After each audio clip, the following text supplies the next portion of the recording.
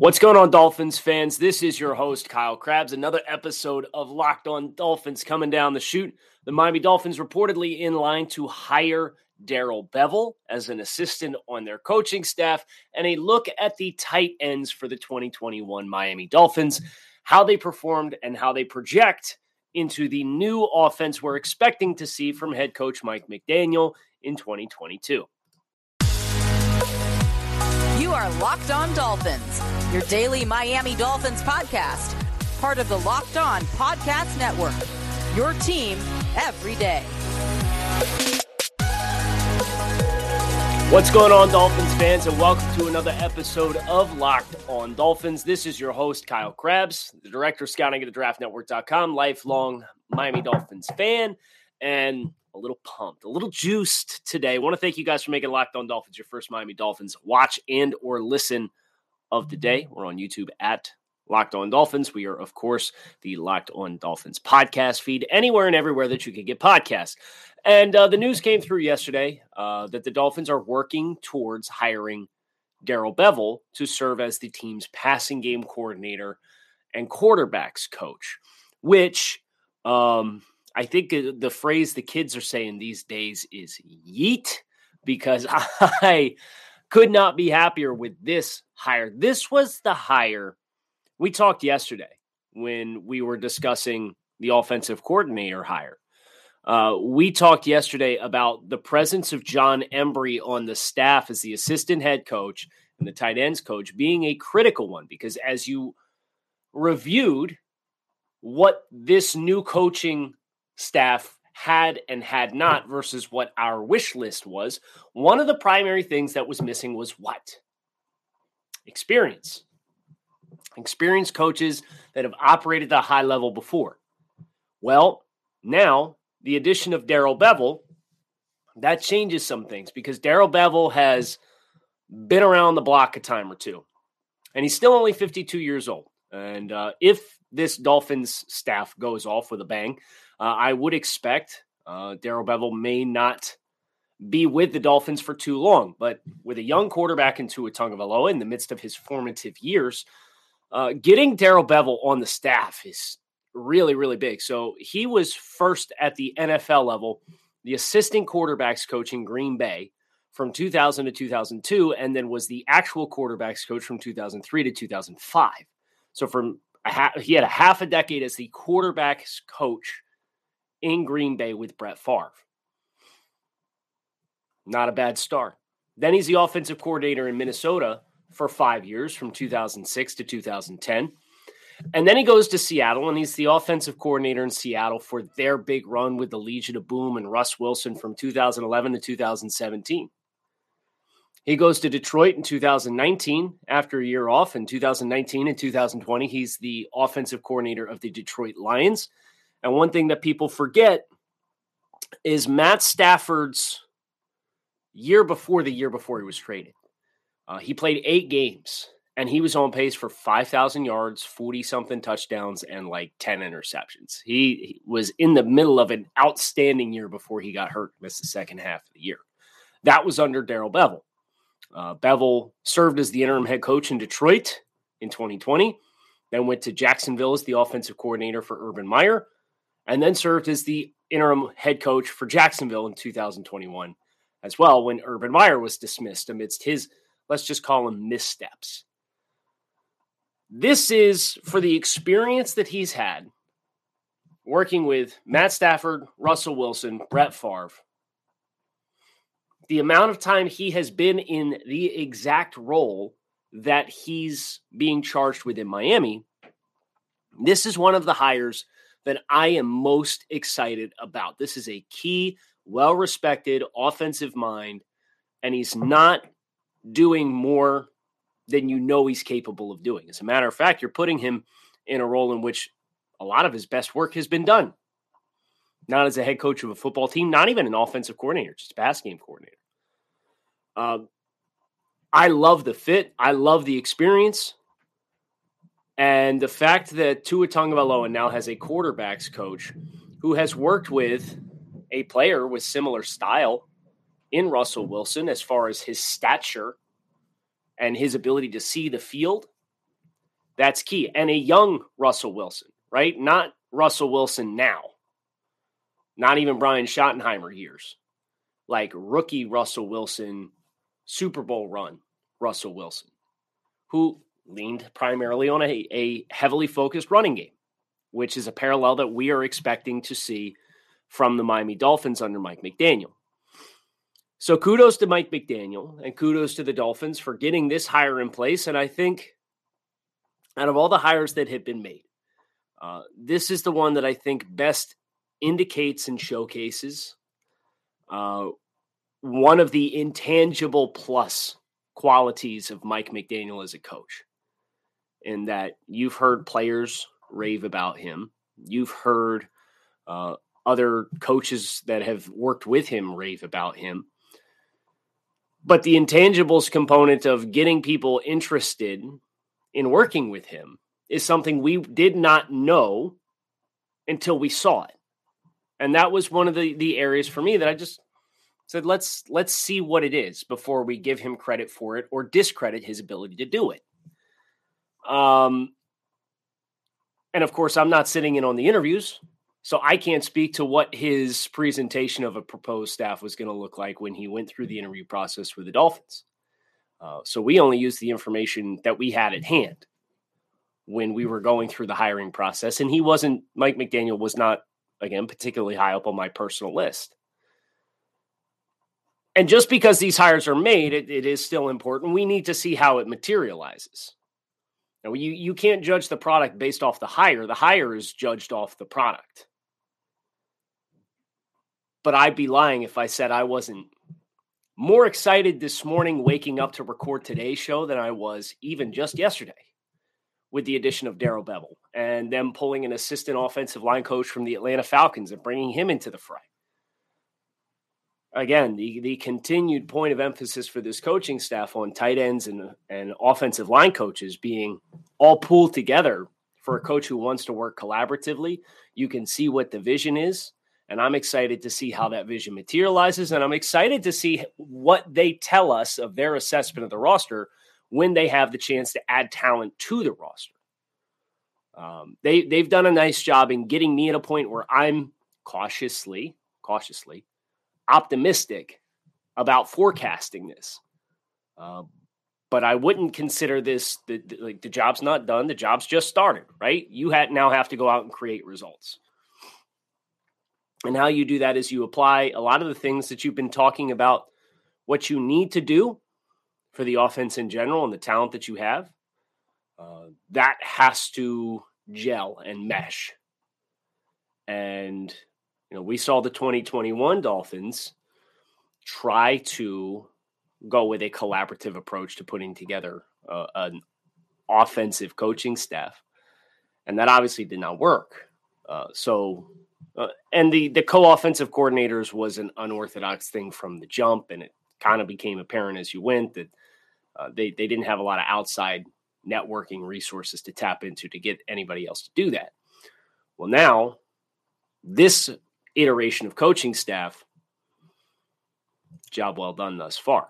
Excited to see where we go from here with Darrell Bevell being a critical, long-time experienced coach, well-respected across the league. Job well done. BetOnline, the football season is over, but BetOnline still has plenty of goods for you guys. Basketball is in full steam, both pro and college hoops. For all the latest odds, totals, player performance props, where the next fired coach is going to land, BetOnline.net is the number one spot for all your sports betting needs. BetOnline remains the best spot for all your sports scores, podcasts, and news this season. But it's not just basketball. BetOnline.net is your source for hockey, boxing, and UFC odds, right to the Olympic coverage and information. Head to the website today or use your mobile device to sign up and learn more about the trends in action. BetOnline, where the game starts. So we'll see what coaching hire comes down the line today. Since I'm recording podcasts talking about the day before's hires, and then several hours later, a new hire is announced that we then have to do on the next day's show. So I'm fully expecting we're going to get somebody else added to the staff between now and tomorrow. We'll see what that looks like. But the original intent of today's show was assessing the tight ends group for the Miami Dolphins in 2021. And this is coming off the heels of the Dolphins in 2022, or in 2020, having one of their most productive tight end rooms in team history. You reflect on the 2020 group, and that Dolphins team saw Mike Gesicki put on 53 receptions for 703 yards and 6 touchdowns. Durham Smythe had 26 receptions for 208 yards and 2 touchdowns. Adam Shaheen, 12 for 150 and 3 touchdowns. It was a good group in 2020. Productive tight ends. Well, then they came out this year, and both Mike Gesicki and Durham Smythe bested themselves as far as their production. Now, the interesting thing about that, of course, is both of these players are expiring contracts, which means they're not under contract for 2022. Mike Gesicki posted 73 receptions on 112 targets, 780 yards, and 2 touchdowns. Durham Smythe posted 34 receptions for 357 yards and no touchdowns. You had Adam Shaheen post 12 receptions for 110 yards and no scores. You had Hunter Long, who had 1 catch for 8 yards across his rookie season, and we'll talk about that and that selection because that's one that chaps the rear ends of quite a few Dolphins fans. And Ethan Carter posted 2 receptions for 16 yards. So production's a little bit more top-heavy. But as far as the contributions of the room, in the passing game, this was the key staple for Miami. Between Gesicki and Smythe and working Gesicki vertically and across the middle of the field when you had the opportunities to do so, and Smythe is kind of the multi-tool player who was involved a lot in the shallows in the RPO game. These were 2 critical, frequent targets for the Dolphins. And from a passing game perspective, especially relative to the wide receivers room, I would give this group a B+ or an A- for their passing game contributions to the team. Would you have liked to see them get in the end zone a little bit more than 2 times between the whole group combined? Yes, of course. But you'd also like to have more than 21 touchdown passes or whatever it was that the Dolphins as a team finished with this year. You need more volume there. You need more scoring. We knew that. But I do think that from a run game perspective, the tight ends group is an area that needs continued growth and development. And as the team does that, and as they look to fulfill the aspirations of Mike McDaniel and John Embry and this offensive staff, they're going to need to get better in the blocking game, both in pass protection and in run blocking. And I understand that's not a sexy component of the job. Tight ends, the modern tight ends are much more involved in the passing game. I get it. But the Dolphins last year, a lot of their runs, just based on film study and observations that I had made, a lot of times they were 1 or 2 blocks away from getting chunk gains with consistency. And too many times it was that tight end on the run strength side at the point of attack, falling off his block, getting beat across his face. You don't have to go any further back than the 4th down failed run in the final 2 minutes against Jacksonville. You had one offensive lineman bubbled backwards, which stuffed up the point of attack and forced the back to redirect. And Durham Smythe was beat across his face, and that player made the tackle for loss. And you look at all the runs for 0 yards, 1 yard loss, 1 yard gain, 2 yard gain. And it's like, y'all are really close on a lot of these. Now, there's a lot of plays they didn't get blocked up right in general, and they weren't comboing, and they weren't working to the right second level defender. And yes, but that's a run game problem specifically. But as we're looking at the tight ends, that's why I was pushing for more of Hunter Long. Hunter Long had some mental miscues and mistakes. He got called, was it the Jets game? He had 2 penalties in one of the games late in the year. One of them was not a penalty either, by the way. But his ability to secure the point of attack is where I am most excited to see Hunter Long as a player continue to grow. The investment there, let's not put the cart before the horse. Let's talk about Mike Gesicki. I think that's most appropriate here. We're talking tight ends. Mike's a phenomenal receiver. And there should be no surprise that Mike, as a pass catcher, did well with volume. He did well in contested situations. He had some phenomenal catch radius receptions that, most players would not finish. You would have liked to have seen him in the end zone a little bit more. But to his credit, he played all 17 games. He had 112 targets. He posted career highs in receptions and receiving yards. And how the team eventually settled into what the offense was going to look like last year, I don't think did Mike a lot of favors.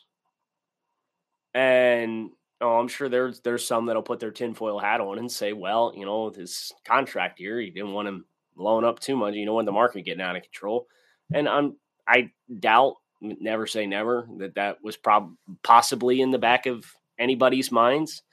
But at the end of the day, it kind of felt like the passing game got stagnant and it stayed within the bumpers of like, we're winning games now, so we're going to do what we know we're comfortable with and not really take a lot of unnecessary risks. Because when you took those unnecessary risks or you tried to be ambitious, that was when you saw the pass protection break down or Tua let a ball get away from him over the middle of the field and threw a turnover-worthy throw and just kind of snowball. So it was, nope, everything's close to the vest. So if you do bring back Mike, I don't doubt that this team will optimize a role for him. As we've said, the McDaniel, Shanahan, San Francisco offense has optimized weapons for years. That price point, though, is a long and lengthy debate. I actually wrote this story for over at the Draft Network last week. It ended up being like 2,000 words. So it was fairly long-winded, which if you've listened to this podcast for any period of time, you're probably not surprised that it was long-winded.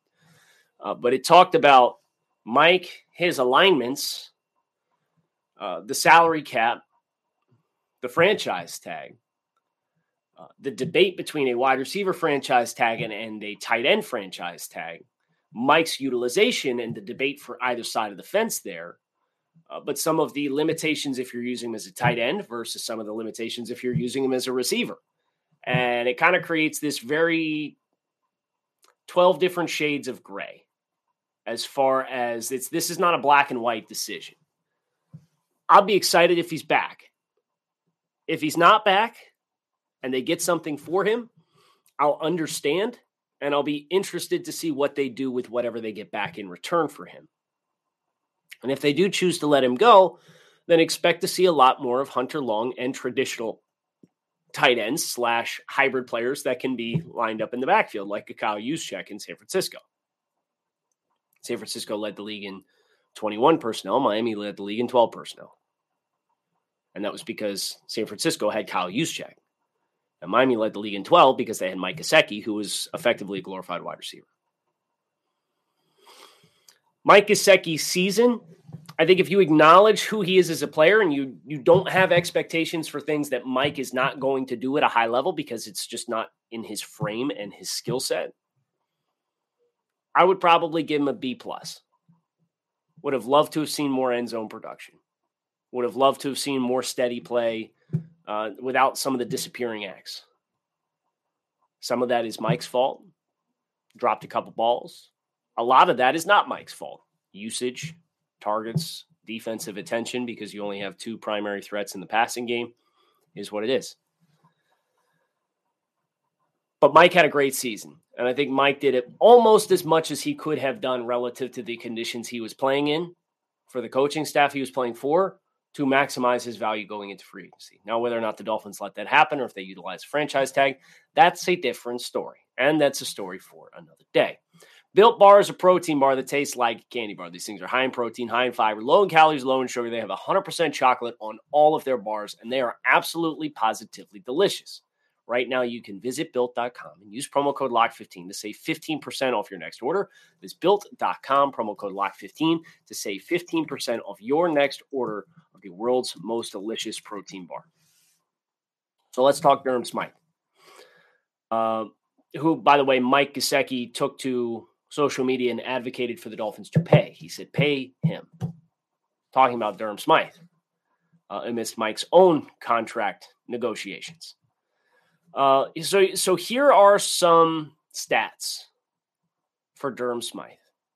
He's 26 years old, fourth-round pick out of Notre Dame in 2018, set career highs in receptions and receiving yards this past year. He had a quarterback passer rating of 94.1 on targets to him, and he averaged 4.9 yards after the catch per reception in 2021. 2019, jeez, Kyle, it's not that early.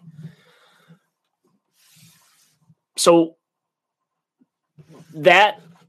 those are good numbers, but I do think it is important to bear in mind what his utilization was and where his targets were most frequently used, which was that slice defender. Durham was the guy who was frequently your one-by-one outside the offensive tackle in that H-back alignment, who they'd send across the set, or they do the little yo-yo motion where you go down to the quarterback, turn around and come back, just looking for a man zone indicator.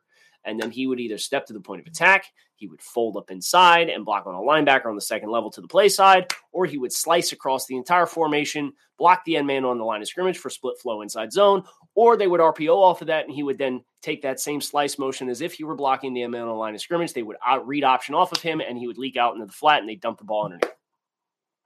That was Durham's role. And, it worked really well for what the offense was and what it needed to be based on the coaching staff and the players and where you married their comfortability with one another. So Durham, he took 89 snaps in the slot last year. He took 44 snaps aligned outside as a perimeter wide receiver. And he took 242 snaps in line as a tight end in the box. So very much a traditional wide receiver with 2/3 of his snaps coming as an inline tight end. Durham played a career high amount of snaps. In the passing game, he took 393 total snaps last year. And his run after catch of 4.9 was also a career high, but his yards per route run was not as efficient as it was the year prior. 1.52 yards per route run versus 1.25. And that is a little bit of a testament to the role and usage that we saw with this RPO offense for Durham Smythe. From a grades perspective, according to our friends over Pro Football Focus, Durham Smythe graded out for the season, and this is out of 100, and this is not a be-all, end-all, but it is important to note, as a 50.7 grade out of 100, which is down from 2020's 55.6 in run blocking, which was down from 2019's 61.4 run blocking. So the running game for a traditional tight end, that's where the concern with Durham comes into play, is that he's not a dynamic mismatch player. He's a guy whose receiving production largely came based off of scheme and working underneath and having defenders have to read and key 4 different layers based off that individual alignment. And that's good coaching for Durham specifically. And that's how a player like Durham sets career highs in receptions and receiving yards. But it's not where you would want to see your traditional inline tight end checking in from an effectiveness in the run game. As a point of reference, Durham Smythe, according to Pro Football Focus, again, not the be-all, end-all, but a useful tool to supplement what my eyes told me, and that's why I'm comfortable talking about these statistics. 112th graded blocking tight end in football last year. 112th graded blocking tight end. And even if you put the threshold on tight ends who played a minimum of 50% of the high water mark for blocking snaps taken by any tight end in the league, which was 522 snaps.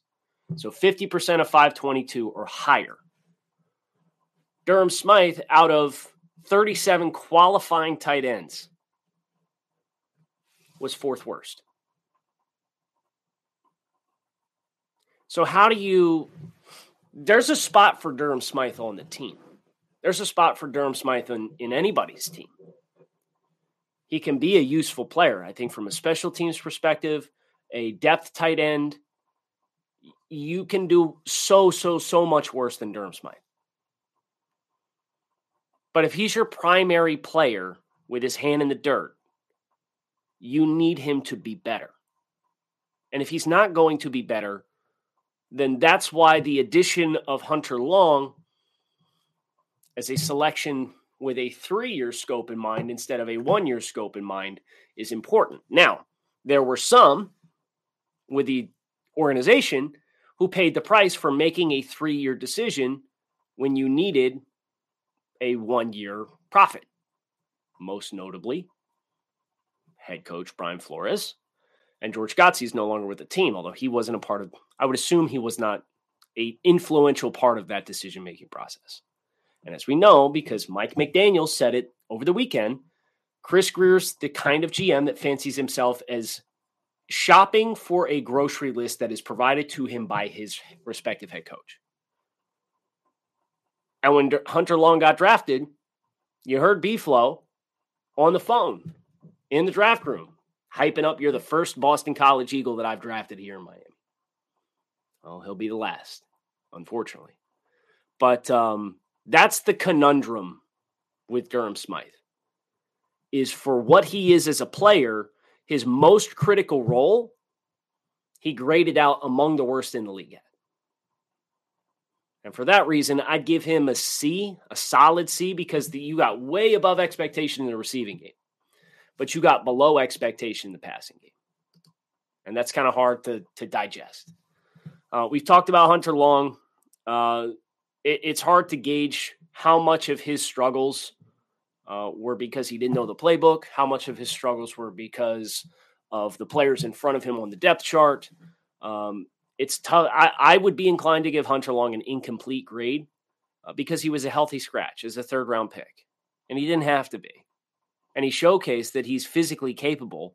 If it weren't for penalties, he would have graded out comfortably higher in run blocking on the reps that he did take. And as we said, one of the 3 penalties that I think he got popped for all season wasn't a penalty. So I would be inclined to give Hunter Long an incomplete grade, which leaves Durham Smythe and Sethan Carter. Leaves Adam Shaheen and Sethan Carter. And Sethan Carter, special teams guy. That's all he's ever going to be. I was surprised they paid him what they paid him for him to come in and be the 4th tight end and then draft a tight end in the 3rd round. We were confused at the time of that decision-making process, and it still doesn't make a lot of sense. So if Coach McDaniel and gets together with Danny Crossman and they talk about special teams, they're like, yeah, could take or leave Sethan. Wouldn't be surprised if they move on and try to save a little bit of money in that regard. His team's got, relative to his expectations, I think he was fine. Adam Shaheen got banged up last year. I know that cost him some time. He played in 12 games. But he wasn't somebody who really moved the needle either in any way, positive or negative for the Miami Dolphins. If you think about Shaheen, where he wins as a player best is inline blocking and as a red zone target with a large catch radius. If you took all the tight ends in football and applied the same blocking focus that Durham Smythe was 112th in the league in, Adam Shaheen graded out 33rd in football. And I thought that did match my eyes as well. But the problem with Shaheen is you couldn't put him in the Durham role of being the moving piece in the backfield and, split flow and getting out into the flat. And he's a bigger guy. That really doesn't suit. He's going to catch the ball. By the time he turns upfield, he's going to get tackled for a 2-yard gain every single time. So you wish you would have gotten more. No, Adam Shaheen took 207 blocking reps last year.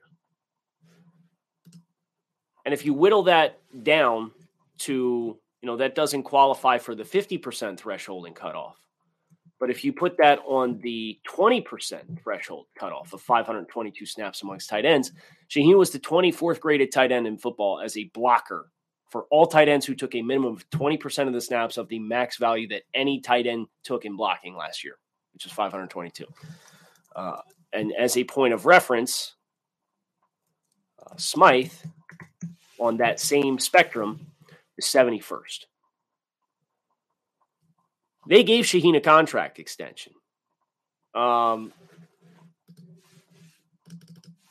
That's kind of the conflict that I have with these two players, is how do you weigh out Durham's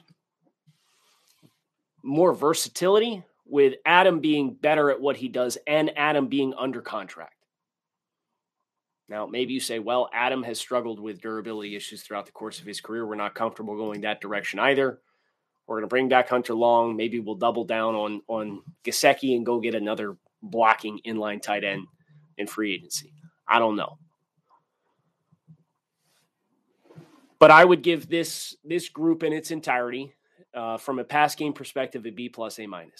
From a running game all-encompassing perspective, I do think the net contributions to the team were greater than average. So I'd probably give it a B-. But this team, especially with Coach McDaniel and the renewed emphasis in running the football, this group has to be a lot better in that regard in 2022 and moving forward. Hope you guys enjoyed this conversation on the tight ends group, one of my favorite groups to kind of put under the lens and spectrum, because there's some nuance here. There's some layers to this for the Dolphins in their tight end room and projecting it forward. And we're doing offensive line yet this week, which will finish the offensive side of the football. We have Power to the Pod as well. So please plan accordingly.